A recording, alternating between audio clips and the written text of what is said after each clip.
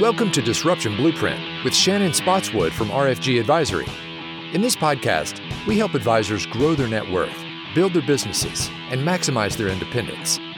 We've built an award-winning platform with innovative technology, comprehensive service, and a team of individuals who are experts in their field to serve advisors. Join us for this journey where we explore everything that has to do with running an independent advisor practice as we bring together successful advisors, industry experts, and innovative minds who are on the bleeding edge to challenge the status quo, foster new ideas, and create a path for advisors to unleash their growth potential. Now, on to the show. Disruption Blueprint was previously known as War Room Huddle. Please continue to enjoy this content as you build your practice for the future. Welcome to War Room Huddle, where we empower independent financial advisors to be the CEO of their practice, not the COO. Today is going to be awesome. We are in the studio with Bobby White, the founder and CEO of RFG Advisor. He is also a financial advisor, so this is going to be a really impactful conversation. Hey, Bobby. Hey, Shannon. How are you today? I'm fabulous. I'm not as good as you because I'm not on my way to a hunting camp. I know. I'm pumped. Got one of my best friends and one of our board members, as you know. Matter of fact, I think we're going to get to this day, is the person who introduced us 5.5, almost 6 years ago, invited me down to his club to bird hunt today. So I'm an avid bird hunter. I love to do it, and this will be my last hunt of the season, so I'm pretty pumped. Yeah, it's a good day for a Friday after a great week for us. Absolutely. All right, let's jump into it. You founded RFG Advisory in 2003. And about 10 years later, around 2013, 2014, you went on what you call a crusade for growth. So can you share with us the story of the founding of RFG and that growth crusade?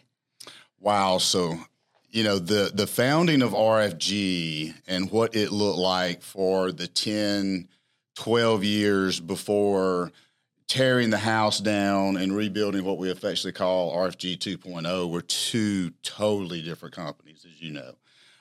So it is a pretty cool story. I mean, I started in the business as a financial advisor in 1997, beginning of 1998, and went to work. Prior to that, I owned a little small business. I sold that business and found out that I wasn't passionate about what I did as far as the operations of that business. I found out I quadrupled the size of it over a 4-year period of time before I sold it. And so I found out I was pretty good at making business decisions, and I knew I wanted to go back into business for myself, but I didn't know what. And I told my wife, I'm like, she was working in Birmingham, I was working in where we lived, about an hour southeast of here. And I said, look, let's just move to Birmingham. I'll get a job in some type of sales. And I think I can do well with that. And I can spend 2 or 3 years figuring out what my next chapter is going to be as far as owning and running my own company.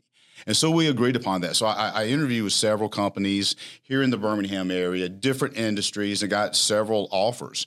Again, I was 27, 28 years old and decided to go with an insurance-based broker-dealer that had a small presence in Birmingham. At the time, they were a Fortune 500 company. And finance had always been intriguing to me. I took a lot of classes in college as it relate to it. So I'm like, this will be interesting. So it's finance. I get to work with numbers. I get to work with investments, but I'm still working with people, Yep. So I'm like, this is intriguing. This is something I feel like I can do. So I took that position, and you've heard me say this many, many times. I'll take lucky over being good any day of the week, because that's part of mindset, putting yourself in positions to where you can benefit from the people around you, and then you can empower them as well. So I was very fortunate my first year in the business. I was the rookie of the year, company-wide, this little kid from Alexander City, Alabama, working in Birmingham. Everybody's like, who is this guy? And I'm like, it's me. But 6 months into that, because I had business experience, they came to me and asked me to take over as sales manager of that firm. And I said no for 2 or 3 different times. I didn't want to be a manager for someone else. I wanted it to be my company if I ever went into a management role. But they eventually talked me into it. It's like, you can still have your practice. This won't take much of your time.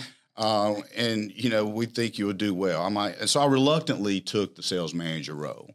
Had some success for my personal practice, had some success in the Birmingham market over that short period of time. And 6 months after that, I got promoted to Senior Vice President of Sales for the Southeastern Division of the company. I'm like, what is going on around here? You guys are idiots. I mean, I have no experience. I don't know what I'm doing. But hey, I'll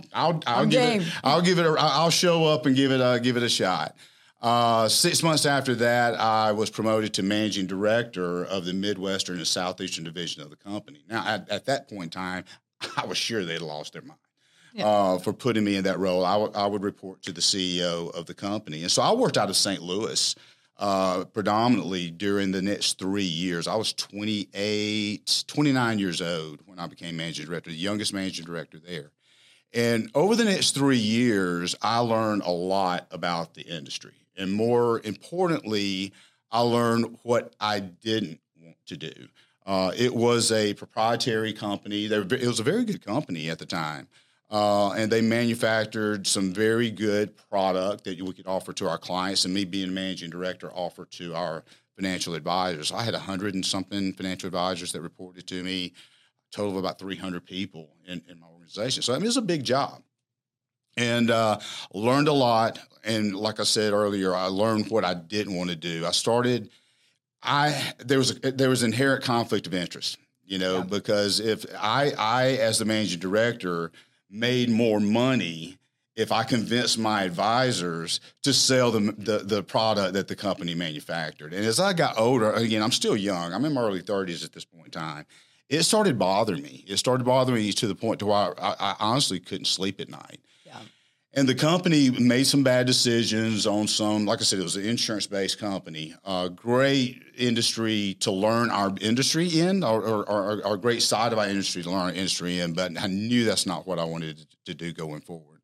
And I made the decision. I'm like, this is. I'm starting to second guess, that I'm doing the right thing for these advisors. Number one, and definitely for their clients, because if they wanted our advice, we had a solution. It was our proprietary product, right? And when they did it, I got paid more money. Yep. This is a problem. It became a problem for me. So the company made some bad decisions because of, from a financial standpoint. I saw the writing on the wall because of the position I was in. And long story short, I moved back to Birmingham. I never moved away from Birmingham. I commuted back and forth, but came back to Birmingham full time, avoided a few lawsuits, and started RFG. And that was in June of 2003. And we started the company. It was me and another founding partner at the time who's no longer an owner of RFG, but still with our firm. He was the top producing advisor for that company in the Birmingham area. So I'm like, it's perfect for me to, co-found this idea that I had. And I was able to continue to grow my practice. So I had a fairly sizable practice at the time. And bottom line is we took about 3 or 4 other of the top advisors in the Birmingham area. He and I went and bought a 8,000 square foot office building. We occupied half of it. We rented out half of it to the person I bought it from. I mean, things were just working out. And basically started the company. And there was a total of 8 people with admin and everything. And we basically started RFG with the idea of building a little scale and capacity to share expenses and, have capacity to support mine and his practice. Right. That was basically it. And we were very transparent as it relates to that. And word got out after a while. We were cooking with steam. If you didn't think we were the smartest 2 people in the room, just ask us, man. We would have told you. I mean, 2 33-year-old kids, if you really want to be honest, we're going around like, man, we figured it all out. And we continue to grow just by word of mouth. I had advisors, and most of the business that we did at that point in time was in the Birmingham area. And I would have advisors reach out to me from other independent firms, wirehouses, whatever, and say, hey, I'd love to come talk to you about joining your platform. Yeah. What platform? I mean, this is just a few guys and a few ladies, just getting up and putting their pants on every day and going to work and taking care of their clients. And, the response I would get would be, you've got a great reputation in town. You built a good reputation in town. Y'all do what you say you're going to do. And we would love to join up with you all. And I'm like, wow, okay, this is neat, I guess.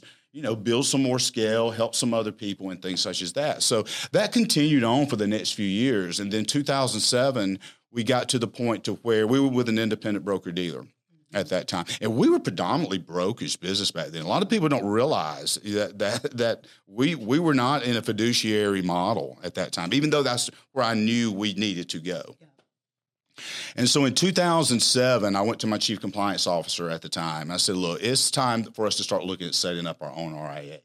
So I charged him, I gave him a year, plenty of time, do all the due diligence, figure this out, and then report back to me. He did. And about the time he put it on my desk, it was March of 2008. So all of us that are at least 35 or 40 years old can look back and know what March of 2008 looked like from a financial perspective. And so I went to my team at the time, although very small, and said, look, this is something we are going to do, start our own RIA, become a full fiduciary model, but things are going on. We got the financial crisis, a lot of things going on, a lot of uncertainty. I don't know how long this is going to last, and I certainly don't know how bad it's going to get, but it's going to last a while, and it's going to get pretty doggone bad. What we need to do is go back to our clients, hold their hands, make sure they're taken care of, make sure we're doing the right thing for them. And this is going on the back burner because this is what we've got to focus on. So we all know how that ended. We were very fortunate. We were very blessed. Not only did we survive that, still being a fairly small firm at the time, but we thrived through it. We picked up new assets, new clients, and just continued to forge ahead and build good relationships. And then in 2011, we dusted the plan off of starting our own RIA and did that. And we joined the largest independent broker-dealer in the country, which, looking back, that was the right decision because they at least spoke hybrid. Hybrid mean we were our own RIA, registered investment advisory firm, but we still had a lot of brokerage business and we needed a broker-dealer. And I did not want to be a broker-dealer. I wanted to get as far away from that as I could. So it was a natural next step. So we formed our RIA in 2011 and basically just continued to grow to the point to where we were about $450 million under management. Everything was going according to plan. Everything was just taking longer than I wanted it to because 2008 hit. Then this happened. Oh, we got to transition our book of business. We got to do this. And then I found out after about 2 years being part of that independent broker-dealer that that was not the partner going forward. Not anything that they necessarily did wrong. It's just there's two mindsets, two different ways of looking at things and looking at the industry. But I didn't know what that next step was going to look like quite yet. Yeah. But at the same time, I was to a point I felt I could double the size of the business over a 12-month period of time. So to your point, I guess I'm getting into the next chapter here. The growth crusade, man. I was like, I had two other partners at the time. And, I was the CEO all the way down to the bottle washer. It was one of those. It was a small, growing business. And I went on a crusade to double the size of our business over a 12-month period of time. And I wasn't able to do that, but I was able to triple the size of the firm over an 18-month period of time, predominantly due to two succession-driven acquisitions that I made. Man, it was exciting. It was like, oh, man, this is great. But at the same time, we did these deals right within months of each other. And so, as you can imagine, going from 450 to 1.2 billion at that time, I mean, you can do the math, man. I mean, there's cash flow, and you can adjust cash flow to where we had built a great lifestyle company for me and the other two partners.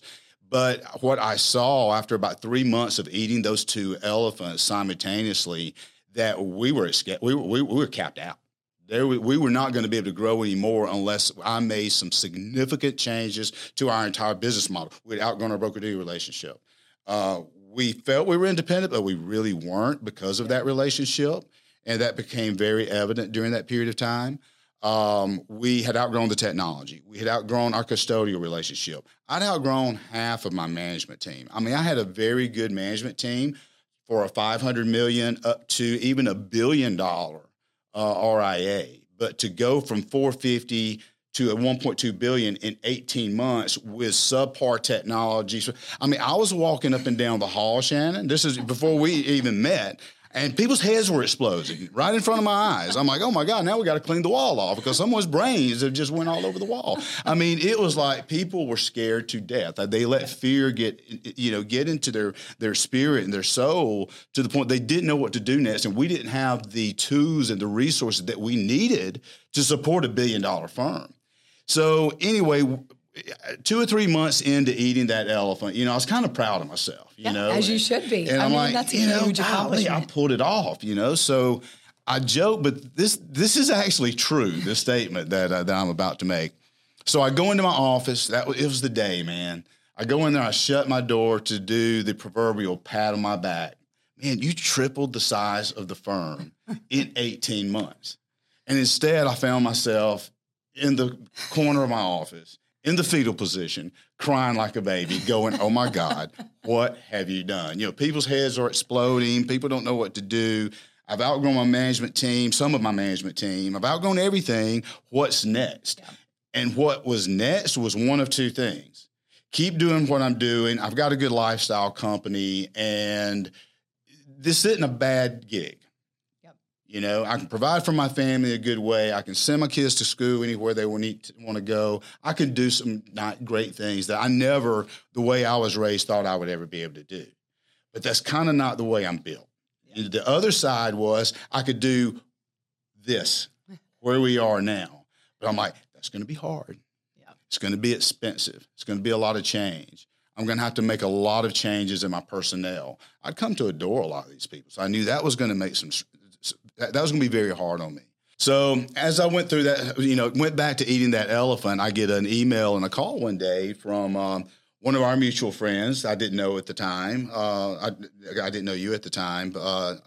He wouldn't mind me saying his name on this podcast, but Doug Cothart. And Doug is the CFO of Encompass Health, which is a large company based out of Birmingham, Alabama. He's on the board of several large public companies, and believe it or not, is one of my best friends. You put the two of us in a room, you're like, yeah, I don't get it. I see how you came up and how you came up, and then you listen to us talk for 15 minutes, then you're like, I get it. I get it why you are close friends. As a matter of fact, I'm going to be with him today, so it's going to be a lot of fun. But Doug reached out to me and said, look, I know you had significant growth over the last, couple of years. I don't know where you stand from an executive management team. But I met my across the street neighbor. Unbeknownst to me, she's been living here for a couple of years. Unbeknownst to me, has a 20-plus year career in institutional finance. And her and her family moved here a couple of years ago. And, she's been doing this luxury children's clothing line thing. I thought she just sold my wife expensive children's clothes.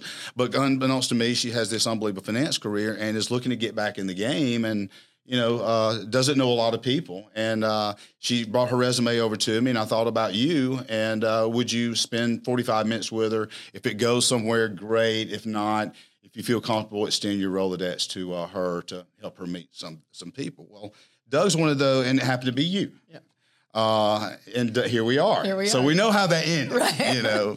We know how that ended, but it's a cool story. So Doug's one of those type of people.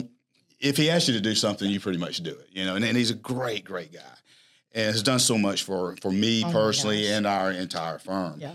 And so, he shared with me your contact information. We corresponded, we set something up, and, we scheduled that meeting for 45 minutes.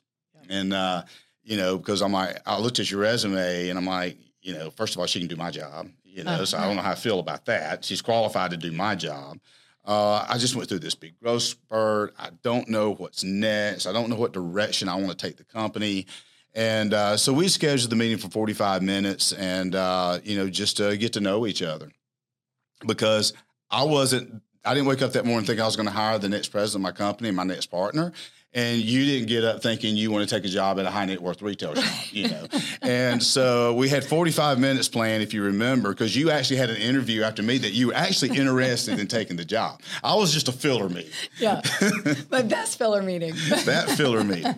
So as you remember, we went back to my office, we sat down, we started talking, and immediately what I saw in you, I'm like, this is someone. I had plan A, plan B. All right, plan A was just keep trucking along like lifestyle company, and nothing's wrong with that. Plan B was just disrupt every freaking thing in my business, in my life, in the industry and build something bigger than ourselves. And what I saw in you is this is the person that can help me get there. And in 15 minutes, if you recall, I'm like, hey, I'm willing to counsel the rest of my day. Let's get to know each other. Let's just talk about the industry. Let's talk about the disruption. And we both, you called your next meeting, I buzzed my assistant, and we counseled the rest of our day. 2.5 hours later, we finished up my office with a legal pad, about 10 pages just scribbled all over, where we just outlined what RFG 2.0 would look like. And now here we are. Here we are. It's such a great story. And every time you tell it, I swear it's like I'm transported. I can remember that moment so vividly. And it seems like it was yesterday. It does. It was five and a half years ago. Almost 6 years ago when we met. It was in May, I believe. Yeah. And, what was so exciting about that conversation was we really were looking forward to what's happening in the industry, to what we're experiencing now, this like tremendous convergence of disruptive factors. So of, the generational wealth transfer, the amount of money that's pouring into fintech, the changing expectations of the clients and what they really want out of a relationship with their financial advisor, fee compression for portfolio management, like all of these factors. The commoditization of that, of the industry. And as we sat there and we sketched out what is RFG 2.0? What is the RIA of the future? How do you serve independent financial advisors and their clients? And I will, forever be so grateful to you for that meeting, because my prior experience in San Francisco and on the institutional side in hedge fund management as an investment banker, as a entrepreneur starting this luxury children's clothing company, I was really seeking what I called the intangible, right? This intersection of opportunity and really smart, driven people intersect, and you get to build something bigger than yourself. Yep. So I didn't have attachment to what industry or what title or what was I going to be doing. All I cared about was that like lightning in a bottle. I was like, I want that again, because I had seen it. I'd been on the ground floor of 2 hedge funds, of an investment bank, of a startup company. And there is nothing more energizing, more motivating, more inspiring than to build something. Yeah. You can't have 100%. More fun. You cannot have more fun. So we're sitting there in your office. And as I look back on that and as we think about it in the context of this conversation, you were the prototypical financial advisor, successful financial advisor. You're the CEO, you're the founder, in your words, like the chief bottle washer. You're wearing every one of those hats, taking them on and off all day long, depending on what is the situation. And I really credit you for recognizing that to build the next chapter of RFG, to build RFG 2.0, you had to make some really tough decisions. There are not many advisors who have kind of the guts and the foresight to be able to say, like, I need to bring in professional management. I need to disrupt myself and my company. So I want to just spend some time, because the majority of financial advisors are sub $1 billion. So I want to spend some time kind of looking backwards and what you went through, what that means to be a founding advisor, to be, the person in charge of, because it is still the norm in our industry. This is still the predominant model. So what it's like to run a firm at, build it up to 500 million, from 500 million to $1 billion, the challenges, the opportunities. Yeah. Well, first of all, I hate to use the term tagline, but one of the things that we talk a lot about here at RFG Advisory when we're bringing on new independent financial advisors to our platform is, hey, what we're going to do is help you be the CEO of your practice, not the COO. And that's so true. What I found is I thought I was the CEO of my practice. I was not. I was the COO of my practice. There was not a CEO. I mean, it was just, I was so entrenched in the weeds and the details, and had to be. There was no choice at that point in time. And, I knew that we had to build something different to be able to grow, and it was going to be very, very difficult. But as it relates to, and I didn't know if I wanted to do it, right? Right. This isn't too bad what I have, but man, it could be so much better. Yeah. And hence, RFG 2.0. But, I saw very quickly that I was really not the CEO. And one of the things that if I've had any success, or if I've made any good decisions along the way from the business perspective, and I don't want to sound like I'm being cheeky here, because I'm not, but I want to be the least smart person in the room, right? And that may come off cheeky. I mean, if those of you that know me, that's not too hard, maybe sometimes, and I'll give you that. But seriously, if I've got the executive team, if I've got you and Rick and our senior team, and I want to be the least smart person in the room, because why are you there if I'm the smartest person in the room? I don't need you. So I think what a lot of CEOs, especially our industry, face is the fear, and we talk about fear a lot here, of not being that smartest person in the room. And it takes a special I'm not calling myself special, but it takes a special quality in someone to give up that Control. Yeah, control. We were talking about it yesterday. We were in Kansas visiting one of our new advisory firms that just joined our platform, and you were telling the story because the lead advisor there, the gentleman who owns the firm, is like, "Hey, this is another chapter. But I don't know what it's going to look like. Because he's got the two younger junior partners there." And, you look back, it's like Bobby went through the same thing. When we formulated our partnership and I promoted you 6 months after you joined to president, and you became a partner of the firm. What was going on in the background of all that is I bought out two other partners, right? Bringing you on. Eventually, we brought Rick Waddell on as our chief investment officer. So there were so many things going on at one time. I couldn't do it all. And I struggled a little bit giving up that control to you in managing the day-to-day of the firm.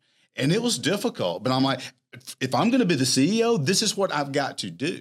And too many advisors or CEOs of advisory firms will not allow themselves, and sometimes I hate to call you out, but sometimes won't allow you because of your ego, you won't allow it. Yeah. And I mean, at the time that you and I met, we were at 1.2, 1.3 billion. Here we sit at 2.6 billion. So we've over doubled our size, and we rebuilt the company at the same time. Right. You can't do that as a CEO, COO, president, bottle washer. Right. You just can't. I mean, come on. So it's very important for CEOs to give up control to smart people around them and not be intimidated by the fact that, hey, they may know more than you do. I mean, I look at you now and I'm like, there's no way I can run the day-to-day of the company as good as you. I just can't. I know it. I don't try to anymore. Right.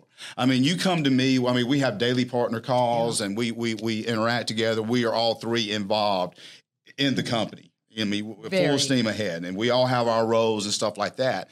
And, as the president, you let me know what's going on. You come to me with, for advice from time to time because of my years of experience in this part of the industry. And we communicate, and our dialogue is so good. That's why our partnership is so great, and along with our other partner, Rick.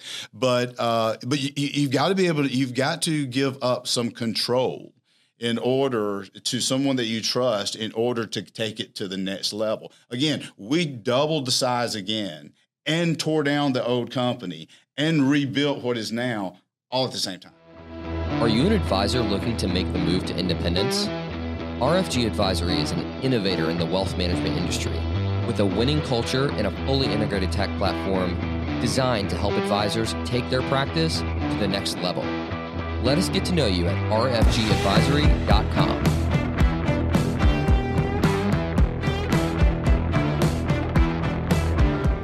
All right. I mean, you've said it so well, and it really is applicable whether you're at $2.5 billion or you're at $250 million, that you can't wear all these hats. No. You just simply cannot. And, there's one of the other crises kind of facing our industry and part of this disruptive change is the majority of the advisors who are running firms are north of 60. You know, the average age of a financial 61, advisor. 62, depending on what statistics you look at. And we're at, you know, maybe on a good day, 15 to 17% have succession plans. I think that is like exhibit A on this crisis of building enterprises that are sustainable. And I think as the industry becomes more complex from a regulatory perspective, from a technology perspective, from a servicing and marketing perspective, this like crisis of taking on and off your hat, of really being the COO when you need to be the CEO, is just getting exacerbated. Like, what do advisors do about it? What do they do if they're sitting there like, all right, Bobby, yeah, you went through this and you're, you know, kick ass and we're able to make these hard choices and bring in these like A players. Now you've gone from that firm that you started in 2003 to that marker of 450 million, 2.6 billion, on your way to 10. But that's not me. I'm 100 million. I'm 250 million. How is this applicable to an advisor who's running a practice of that size? Yeah, I mean, first of all, you got to be willing to not only disrupt things around you and challenge the status quo, but you got to be willing to disrupt yourself a little bit too. And you hear me say this all the time, probably to the point you get tired of hearing me say it. Get comfortable being uncomfortable, and you'll never be uncomfortable. Amen. And that is so true. That takes fear out of the equation. You know, fear only will slow you down. Fear will only make you hesitate. And so many advisors at the 60-something, age have no succession plan. They're not willing to give up control. And a lot of these advisors, guess what they do? They work a few more years. They're making a decent living, and one day they just get up and say, today's the day I'm turning the lights off. And they walk away from a significant amount of enterprise value. But the reason they do that is because, well, let me back up. They could be walking away from a significant amount of enterprise value if they haven't taken the steps or put the steps in place to realize that enterprise value is all for naught. Yep. And so many, and this is what gets me. I mean, I've been in the industry for a long time, 22 years, but it's like the cardiologist. Some cardiologists. Yep. All right. I'm not picking on cardiologists. I've got some cardiologist friends out there, so I'm not picking on you. But here's a good example. Cardiologists, they're going to tell you not to smoke. They're going to tell you back off on your drinking. They're going to tell you this and tell you that. Don't eat red meat and things such as that. And then they go home, smoke a pack of cigarettes, and drink a bottle of bourbon, and eat a big old steak. So sometimes we don't practice what we preach. And that's the same thing with, and I'm not picking on cardiologists, by the way. That's just an example. It's the same, it holds true with financial advisors. We don't always practice what we preach. We advise our clients on what they need to do to accomplish their financial goals, objectives, and dreams.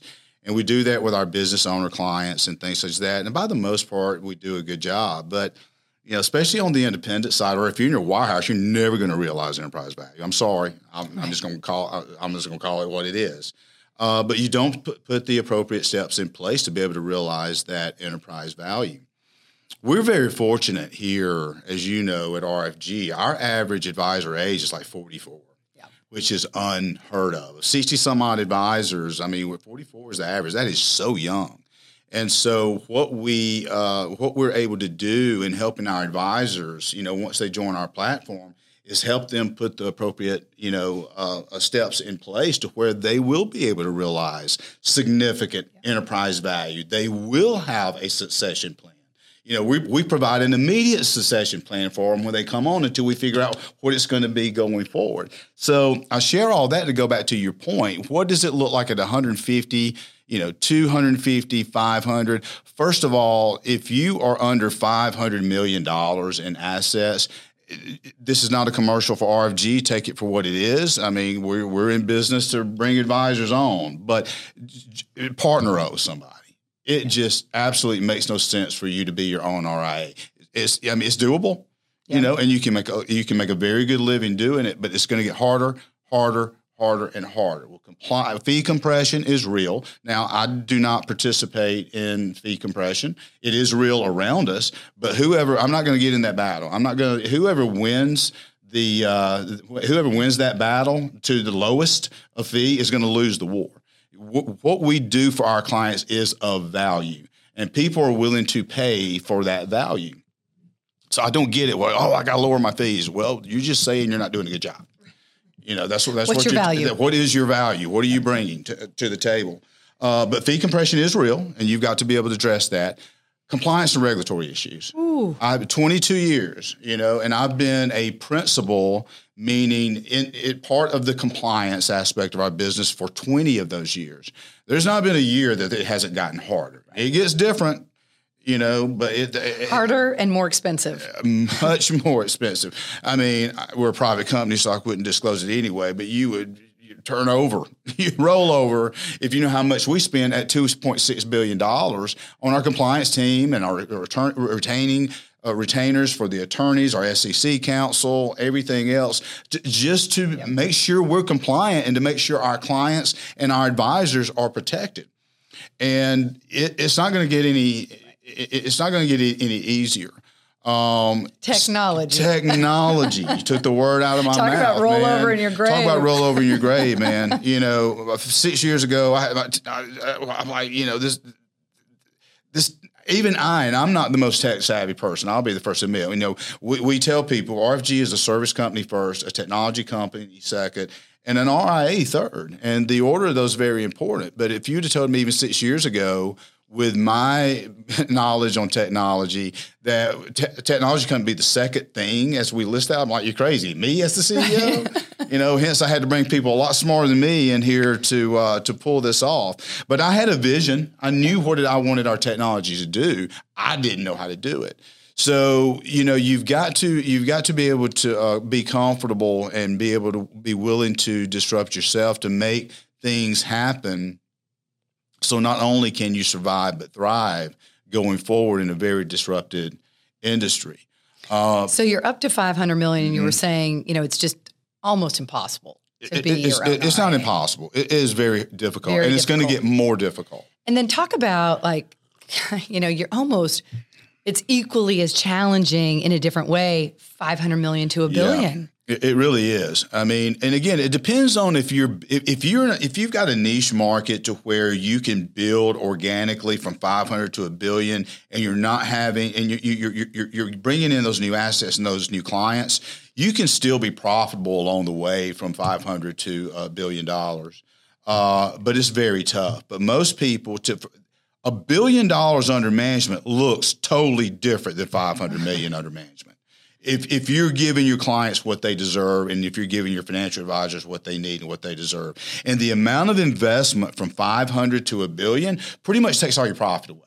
If you're doing it right, and that may sound counterintuitive, what I just said. If you're doing it right, you mean you're just breaking even? Yeah, that's right. Because you've got to invest so heavily and extensively to get it the way it needs to be. And then I would argue that $1 billion to $2 billion is the same thing. We're at $2.6 billion. We're sitting around looking like, man, I'm glad we did it. I don't want to do it again, though. Right. I'm glad we were past that chapter. And now we're at a point now to where, hey, we've got scale, we've got capacity, and we've got that time and investment behind. Now we continue to invest. We continue to in our people, our technology. It's never ending, nor should it be. Right. But what's the word I'm looking for? The Rubicon, aspect of getting through there. We've got that part behind us. Yeah. And that's I'm glad we're not doing that. Oh. You were there in the trench with me.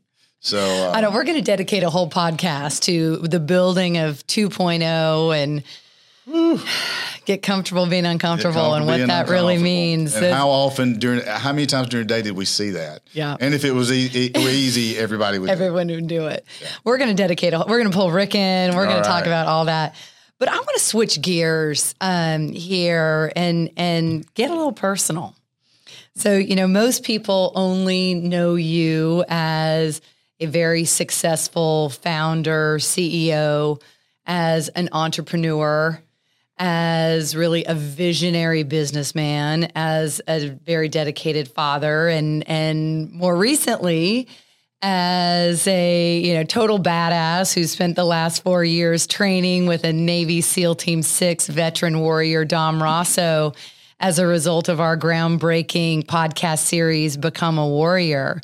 And most people don't know what Bobby White was all about before you were a successful business person, and how you grew up and how far you've come. And I think it's a really powerful story, and I would love for you to share it. Whew. I don't know if we have enough time to share all of that. Yeah, I mean, to your point, I mean, people that don't, the story because not only you're my partner, but I consider you my sister too. So, pretty much everything there is to know about me. But I guess a lot of people that don't know me, know my background, they look at me as like, well, you're a wealthy business owner and successful, and, I'll take that, but they assume that I grew up with maybe some wealth or, upper middle class or, didn't do without, which I fully disclosure, I never went without food, clothing, shelter, anything like that. But I don't think many people know how I really grew up. It was a hard childhood. Like I said, not because of abuse or anything like that, but we were very poor. I never lived in anything. I think before I was 5 years old, I think we had a couple of rental houses we lived in that were actually houses that had a foundation. After that, I never lived in anything that didn't have wheels on it until I was a senior in college. So I lived in trailer parks my entire life. And there was nothing wrong with that because that's all my mother could afford. So I come from a family that I've got my mother and father divorced when I was a year and a half old.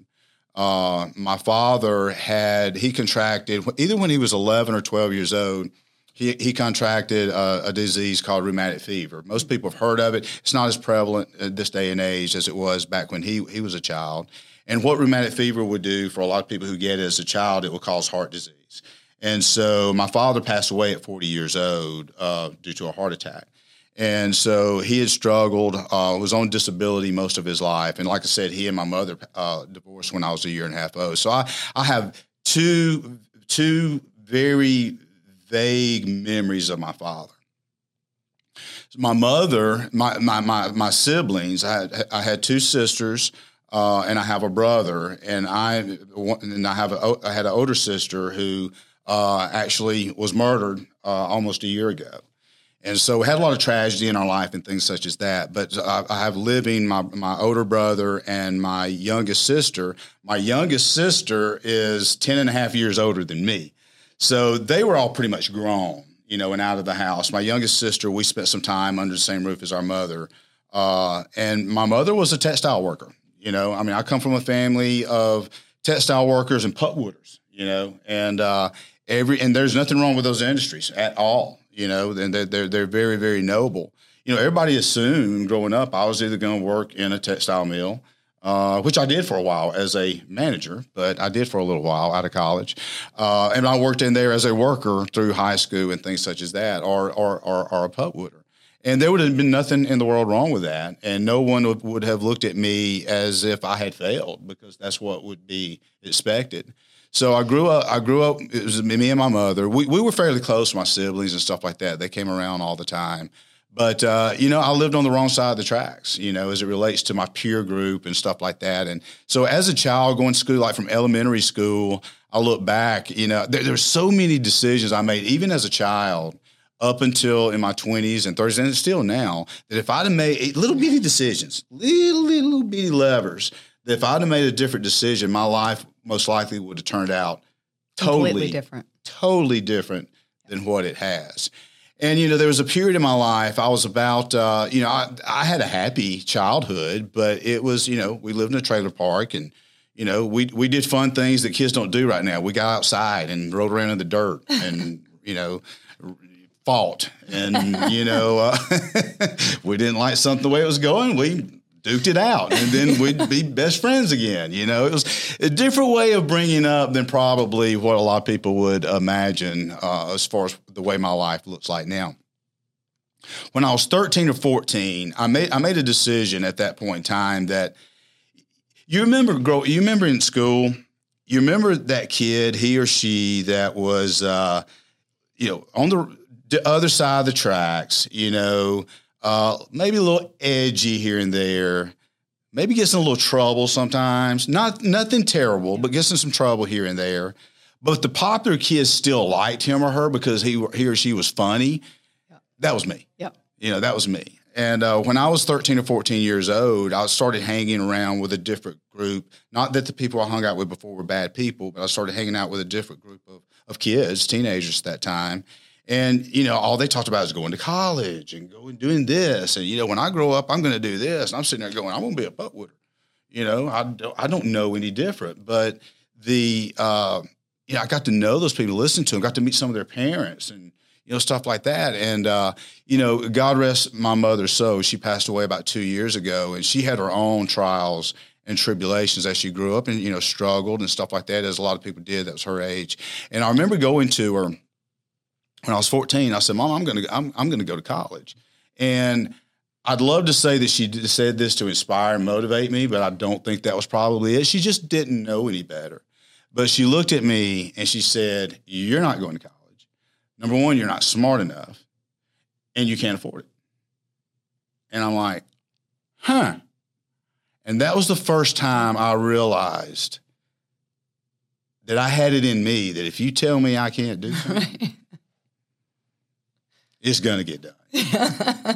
From that moment on, I'm like, Yeah. And I did it back then, like, I'll show you. Right. Okay, I'll show you. And my mother was not a bad person. She fed me, she clothed me, she made sure I was taken care of. Even though we weren't together a lot, I had to pretty much raise myself because she had the most she ever made was $16,500. Right, that's the most. Yeah, and it was just me and her and this trailer. And so I had to get myself off to school. I had to get come home. She was working and that was fine. But I remember that day as if it were a month ago, and I'm like, she just told me I couldn't do something that I'm very passionate about that I want to do to help me build a better life for me and my future wife, my children, and whatever it may be. And so, my grades were fine in school, but, I wasn't a Rhodes Scholar by any means. I was a good, solid B student. So no scholarships were in my future. But I moved out of the house from my mother when I was 17. I was a senior in high school when I moved out on my own. And I went to work in a foundry in the little town that I'm from. I slung a sledgehammer for about 10 hours a night. And then I would go back to my trailer, that I had a roommate with. And I would wash off because I would be black from head to toe with all the soot and everything else. And I'd get a shower and I'd go to the junior college that I went to school, that I enrolled in. That's another thing. I graduated from Auburn University, but I went to a junior college for 2 years because I couldn't afford it. Right. And I had to work. So I was working, slinging sledgehammers, doing jobs here and doing jobs there. Kind of went down a few wrong paths during that period of time and did some things I really shouldn't have done.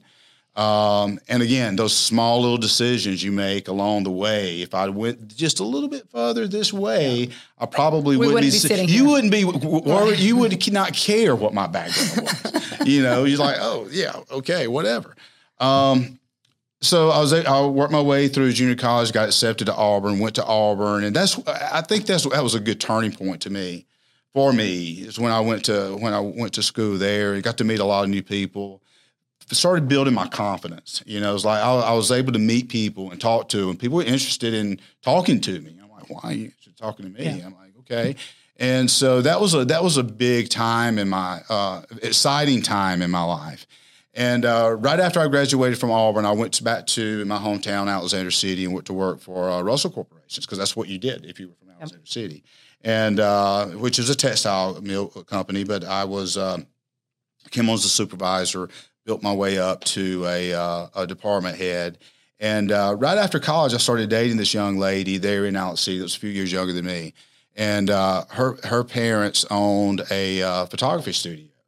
And I knew nothing about photography or anything like that. And their daughter, her name was Leanne, was just an amazing lady. And tragically, she was killed in a car wreck. Terrible time. And kind of went down the wrong path. again after that happened, but I was still working at Russell, made a few bad decisions personally for me, but got past that. And then her parents came to me. They wanted, her father was going to run for mayor, which I helped him run for mayor, which was awesome. He is Don McClellan, and he passed away a year and a half ago. And he was like a mentor to me. And so they came to me and said, they had taught me how to take pictures. So when I was still in college, just finishing up college, and when me and Leanne were dating, they're like, hey, you can do weddings in Auburn. We can show you how to take pictures.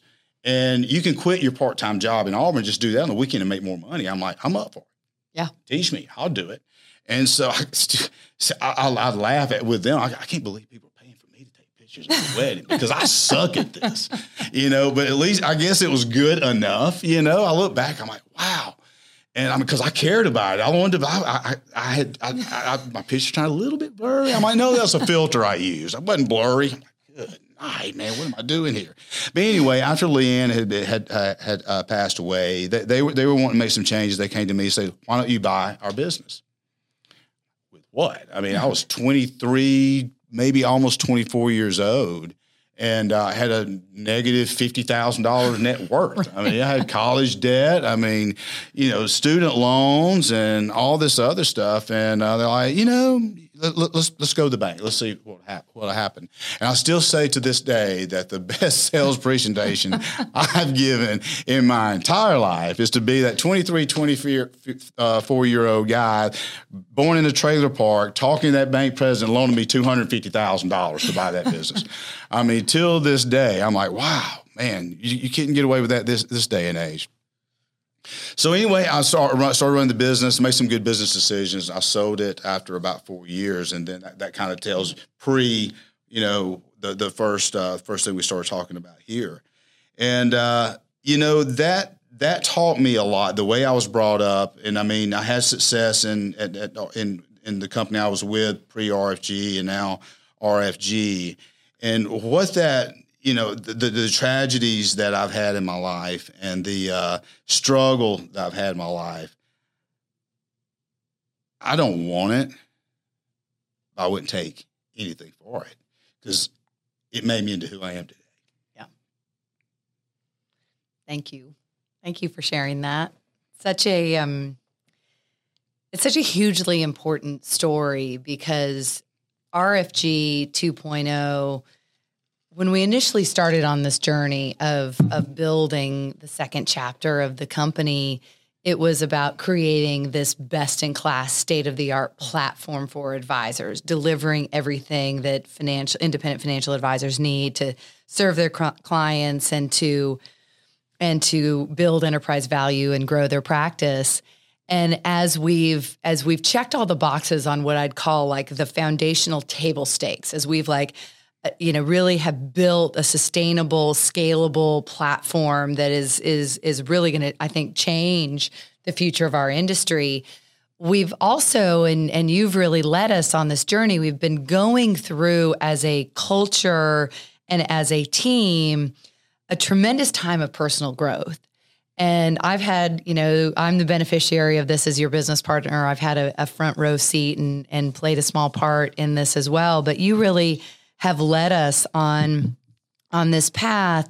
And the RIA of the future, as we are talking about it today, is so much more than just a platform. It's so much more than state-of-the-art marketing and tech and compliance and access to capital and culture even. It really has become about how you're going to live your life. What's your mindset? Who are you?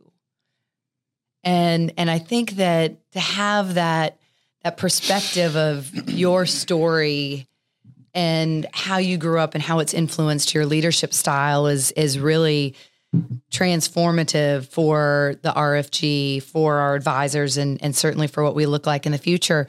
So knit that together for us. So you had this, this struggle growing up. You overcame it. First person in your family to go to college. All that you have accomplished. And we're on this journey, as you say, to get 1% better every day. So just knit that together for us, how your upbringing and the first chapter of RFG, the willingness to tear the entire house down and do something so disruptive, and to be so committed to being on this personal journey and looking towards the future of being bold and becoming 1% better every day. What does that even mean? I say this quite often, strive to get 1% better every single day. And you asked me the question in the podcast we did like a week or so ago. It was like, is it that easy? And I'm like, hell no, it's not that easy. It is that simple. If you can train your mindset, and I talk a lot about mindset, and I talk about, becoming a better version of yourself, and I talk about getting 1% better every day. And a lot of that comes from my life experiences, and then it just took a new leap when I started training. You mentioned my training with Dom Rosso, who's been an instrumental person in my life. And, he's a SEAL Team 6, retired SEAL Team 6, and, as a founder and CEO of Dynamis Alliance, which is an elite training, company. They do all kinds of different things, very interesting. And that has really taken it to a next level and living that lifestyle of that warrior. And it's been fun for me, but it's been transformational, I think, for me, both personally as a father, as a leader, and everything else. And, a lot of those sayings that people hear me say, and I get some criticism about this every now and then, is from other operators, SEAL guys and stuff like that. You're just talking the same stuff that we talk about. I'm like, yeah, I never said I was a SEAL. I never said I was in the military because I wasn't. But I do believe in that lifestyle, and I've learned a lot from it because it's so transferable in every aspect of someone's life. Get comfortable being uncomfortable. Why do you think the SEALs are saying that? Because every day of their lives is uncomfortable. You better get comfortable with it, or fear is going to take over. And if fear takes over, you're going to hesitate, and all it's going to do is slow you down. Well, in the environments that those guys are in, you can't do that. Right. It's the same thing in business. Right. If you take that principle and you put it in business, okay, it's like going from RFG 1.0 to RFG 2.0. What did people tell us? Our peers. Everybody. We're like, we're going to basically, Rick, our other partner, uses the analogy. Imagine this. We're on a jetliner, and we're about 40,000 feet above, and Shannon and Bobby come to me and said, hey, we're about to go out on the wing and change out both engines in mid-flight. Would you like to join? He's like, sounds like a lot of fun. Sign me up. And that's the kind of the mindset that we had to have when we were going through all that. So, getting uncomfortable, being uncomfortable, and, some of the things that these operators that I've gotten to know over the years and trained with and, and bled with and blood. I mean, I'm not in combat or anything, but there still might be some blood here and there with the way we train. And it's all transferable to everything we do. We have to have uncomfortable conversations with our children. I've been in a position with our partnership. It's like, let's crush the fear and let's get on with it because we don't want that to set us back. And as that gets to, becoming a better version of yourself and getting 1% better, you've heard me say this so many times. And I think I said it earlier in this podcast because we used to say it a lot. We still say it is if it were easy, everybody would do it. And we can be complacent. Okay. It's easy. We can make excuses. I had every excuse growing up not to. I had my fun in college. Don't get me wrong. I'm not a saint by any means, and I had fun and stuff like that. I did what you would imagine other college kids are doing and stuff like that. But I had to study too. I had to work hard. I had to go to my job, so I couldn't stay up to 2 o'clock in the morning like a lot of my buddies were because I had to get up at 4 or 5 o'clock in the morning to go to work the next morning. I had to get up at 4 or 5 o'clock in the morning to go to work so I could pay for my tuition and pay for my rent and all this other stuff. And so it would have been so easy not to deal with that pain and that work ethic and just go hang out with my buddies and stuff like that. And no one would have looked at me because of the way I grew up and think that I was making excuses. Right? It wasn't expected. Right. But don't contract the excuse disease because the minute you do, once you allow yourself to, and Dom and I talk about this all the time, man, we're in the global pandemic, whatever we're calling it at this point in time. there's a much worse disease out there than COVID, and it's called the excuse disease. Mm-hmm. And so many people allow themselves to just make excuses one after another, and it's accepted in our society. I would say it's encouraged. Well, you're absolutely right. Yeah. I mean, I was trying to be nice, but it is encouraged. And so what I tell people, I tell our team, strive every day, get up, have your routine, and strive to get 1% better in everything you do. Because if you do that, think about the compounding effect. Well, if I get 1% better today, that's not much better than yesterday. Yeah, but it's better. Right. It's better. Think about if you do that every day for 7 days. Think about if you do it for 90 days, 365 days. You're going to become a force multiplier for all the important people around you that make that positive difference in your life. You're going to be making a positive difference in their lives. Couldn't have said it any better. Be a force multiplier. Thank you, Bobby. This is a ton of fun. This has been fun. Thank you. I get to go hunting now. Thank you for listening to the Disruption Blueprint podcast. Click the follow button to be notified when new episodes become available. Visit our website at www.rfgadvisory.com or schedule a call on our advisor resources page. And don't forget to click the follow button to be notified when new episodes become available. Content here is for illustrative purposes and general information only. It is not legal, tax, or individualized financial advice, nor is it a recommendation to buy, sell, or hold any specific security or engage in any specific trading strategy. Information here may be provided in part by third-party sources. These sources are generally deemed to be reliable. However, neither our guest nor RFG Advisory guarantee the accuracy of third-party sources.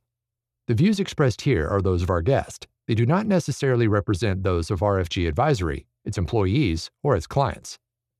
This commentary should not be regarded as a description of advisory services provided by RFG Advisory or performance returns of any client. The views reflected in the commentary are subject to change at any time without notice. Securities offered by registered representatives of Private Client Services, member FINRA SIPC. Advisory services offered by investment advisory representatives of RFG Advisory, a registered investment advisor. Private Client Services and RFG Advisory are unaffiliated entities. Advisory services are only offered to clients or prospective clients where RFG Advisory and its representatives are properly licensed or exempt from licensure. No advisory services may be rendered by RFG Advisory unless a client agreement is in place. RFG Advisory is an SEC-registered investment advisor. SEC registration does not constitute an endorsement of RFG by the Commission, nor does it indicate that RFG or any associated investment advisory representative has attained a particular level of skill or ability.